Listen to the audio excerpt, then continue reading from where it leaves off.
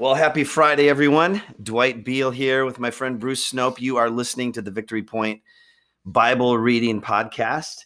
It is Friday, August 6th. And Bruce, thanks for joining me for this. I asked Bruce as we were on the way here, you ever done a podcast thing? And he said, nope. So what would you say to others about your Bible reading, about your podcast experience today? Would you encourage others to try it if they get asked to do it? Yeah, absolutely. I guess I would encourage you, one, to do it, because if nothing else, it is a great tool to force you to be in Scripture. Amen. And that I don't always get to on a daily basis, just on my own. Like, yep, I should read the Scriptures. Other things come up. The dogs need to go out. You've got to make this meeting or whatever. But one of the things this has helped with is I've had these passages throughout the week that you have to read and then think about and say, God, what are you trying to say? Right. I'm not trying to extol authority over anyone, but I'm saying, what does this mean to me? Right. And hopefully others can do that. And if nothing else, it forces you to read the Word, which for me at least has reminded me how much I need the Word. Yes. And as we've been in 5 different passages this week, have you picked up any common themes? Well, ironically, the common theme, even as I look at my notes throughout all this, has less to do with Scripture and more to do with me. Okay. And it's questions. I don't quite understand. I don't quite understand. And in some ways, that makes me feel really good. For those of you who don't know, one, you've probably never been to Victory Point, but Dwight and Matt love The Chosen. They've gotten me hooked on it. But this season 2, after every episode of The Chosen, I have one overriding thought. How the heck did Jesus accomplish anything with these 12? Because I think that Dallas Jenkins has done a brilliant job of showing us what the disciples were truly like. And you think, how could you accomplish anything with all that? Right. And then my brain comes back, just like I think we were the Israelites in the wilderness. We're just like the disciples. We're just like the Philistines trying to find stuff or to find our way. Every person in the Bible resonates with me. And I think, all right, Lord, how do you do anything with me? Because I don't get it. I've got to hear, and I've got commentaries, online. You can find every commentary in the world that can help you understand it. And even those you read and you go, I don't think they get it either. So I've enjoyed reading it and wanting to push further into understanding it, because I think God has given us the ability to understand, but it's not going to be quick or easy. It's not a sitcom that you can watch, store away in your memory bank for a quick quote at a party sometime, and then move on. It's something you have to continue to digest and continue to take in and continue to reread, because I've read some of these stories and they're very familiar. And yet I saw new things in them. And I saw new things. And as we said yesterday when we talked, some of the passages from Ephesians I never thought applied to us. And then we went through the COVID stint and I look at them and go, wow, these apply very much. God was ahead of us before we realized it. Yeah.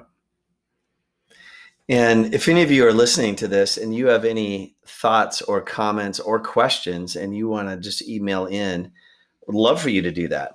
info@victorypoint.org. Just send us your thoughts, your comments, your questions, info@victorypoint.org. We'd love to hear from you.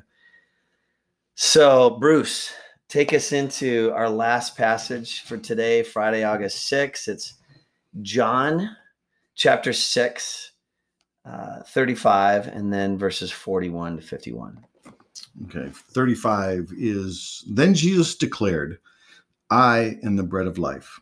Whoever comes to me will never go hungry, and whoever believes in me will never be thirsty. And 41. At this, the Jews there began to grumble about him because he said, I am the bread that came down from heaven. They said, is this not Jesus, the son of Joseph, whose father and mother we know? How can he say, I came down from heaven? Stop grumbling among yourselves, Jesus answered. No one can come to me unless the Father who sent me draws them, and I will raise them up on the last day. It is written in the prophets, they will be all taught by God.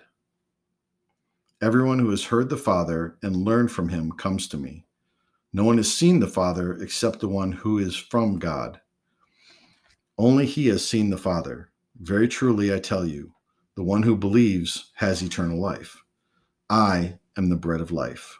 Your ancestors ate the manna in the wilderness, yet they died. But here is the bread that comes down from heaven, which anyone may eat and not die. I am the living bread that came down from heaven. Whoever eats this bread will live forever. This bread is my flesh, which I give for the life of the world.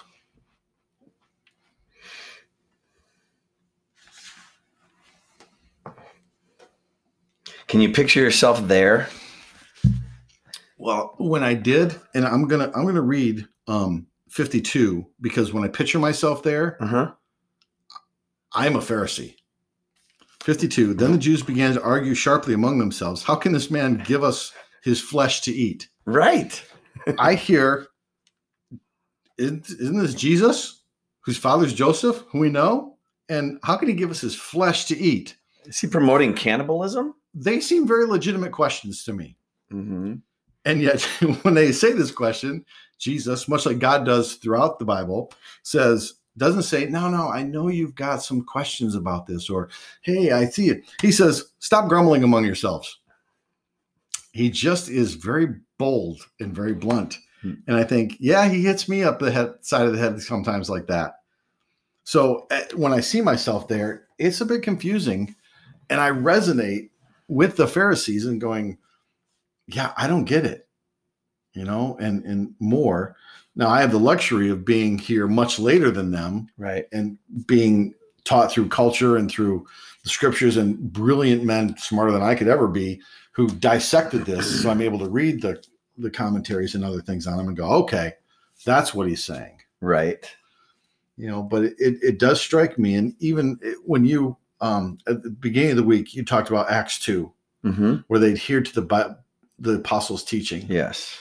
And in this, we read from Kings and Psalm, and even here, Jesus goes back to the beginning in Exodus with, I'm the bread that will last forever. In the wilderness, he gave you manna, and the apostles' teaching. And this might be my interpretation more than what preachers or pastors or whoever up front said it. I always associate that with the gospel, with Jesus's life. Matthew, Mark, Luke, and John. That's the apostles' teaching. Those 4 books, they're boom. But it occurred to me as I was reading this, the apostles' teaching, they also taught the Old Testament. That's right. They went back and taught and showed how Christ was in and through, but taught the Torah and how it was important. It was life. It was meant. And this was the fulfillment of it. Right. And so Jesus referring back to, what bread means, because you know about the wilderness. Yeah. And I'm the next level. Yeah. It's like, it's a perfect combination of the old and new. And that you can't disregard the old. Well, that was then, we're under the new covenant. Nope. The old one still stands. The new might expand or add, but the old one does not get thrown away completely out the door, because I wrote the old one.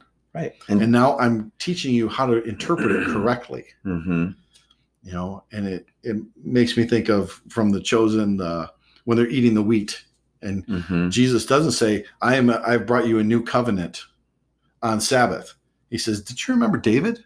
And you go back and you go, he's using the Old Testament. It was good then. It's good now.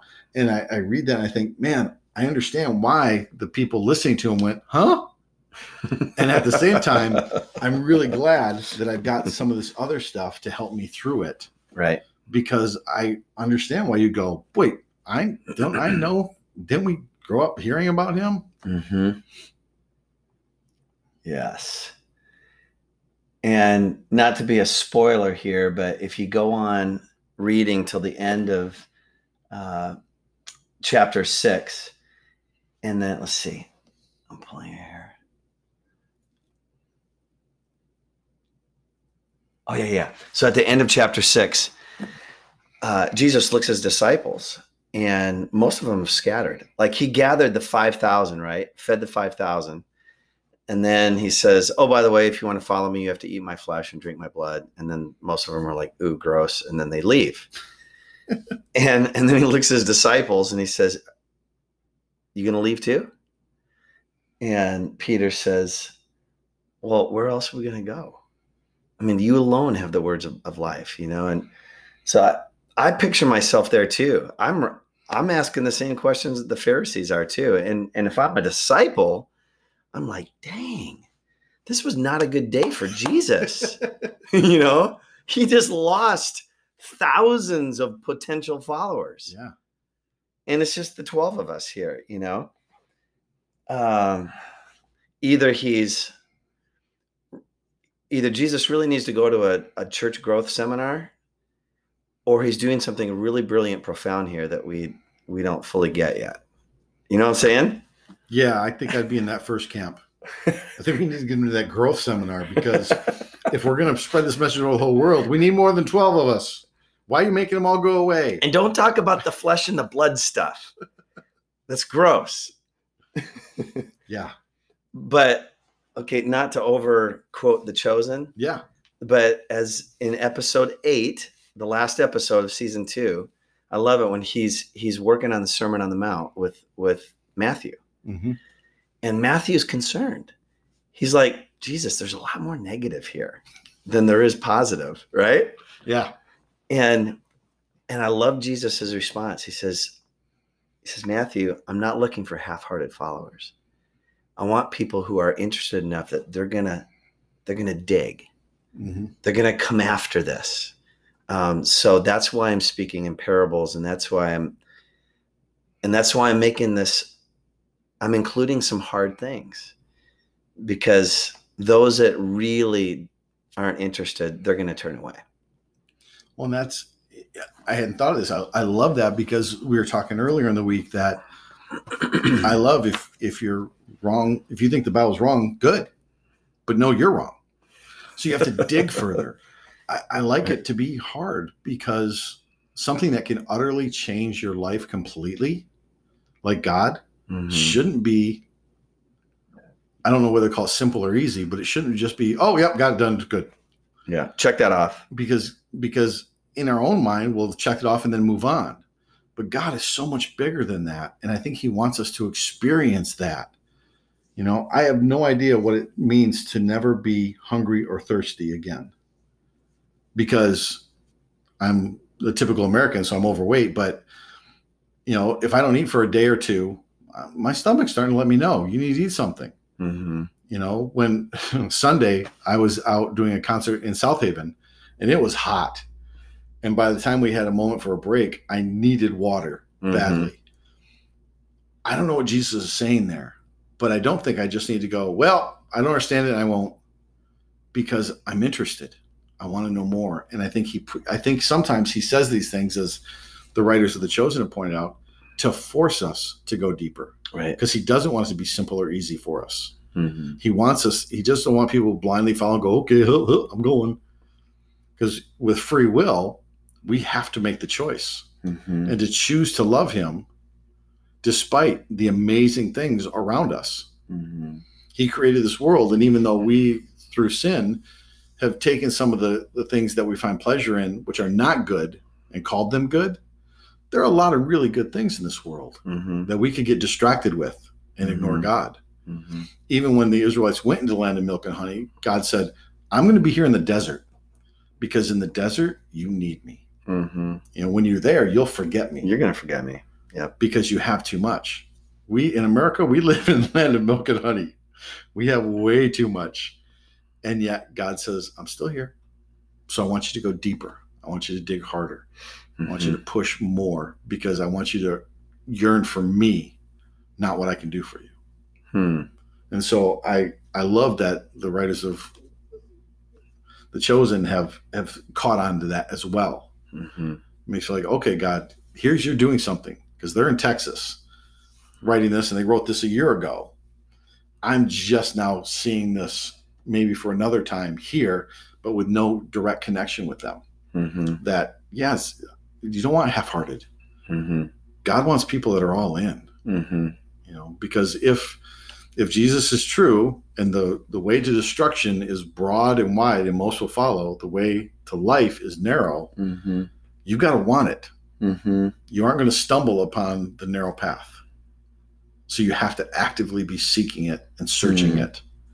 Mm-hmm. And so I think I like that Jesus spoke in these parables where I go, I don't get it. And that's where I praise the Lord that he gave me a heart that says, but I want to. Mm-hmm. You know, it's not just that I, in my own infinite wisdom and everything, want to. This is a burning desire from God. The Spirit saying, you want to know more, don't you? I go, yeah, I do. Mm-hmm. And that's a joyful part of when I don't get it. And I say, how can this man give us his flesh to eat? One, there's thousands of us here and he's one guy. So I don't get it. Mm-hmm. You know, okay, what's that mean then? Let's go further. Let's dig deeper. And you got to go back to the beginning. Yep. In the beginning, when God, who is Jesus, started to write. And you go, okay, let's go back again and just over and trying to find it. Yeah. And find that fulfillment in him. Yep. Well, for all of you who are listening to this, we hope and pray that this conversation that Bruce and I have had this week will inspire you to get into the Word and to hunger after God, to chase after God, to be all in. And next Monday, this podcast is going to resume, and we invite you to come back.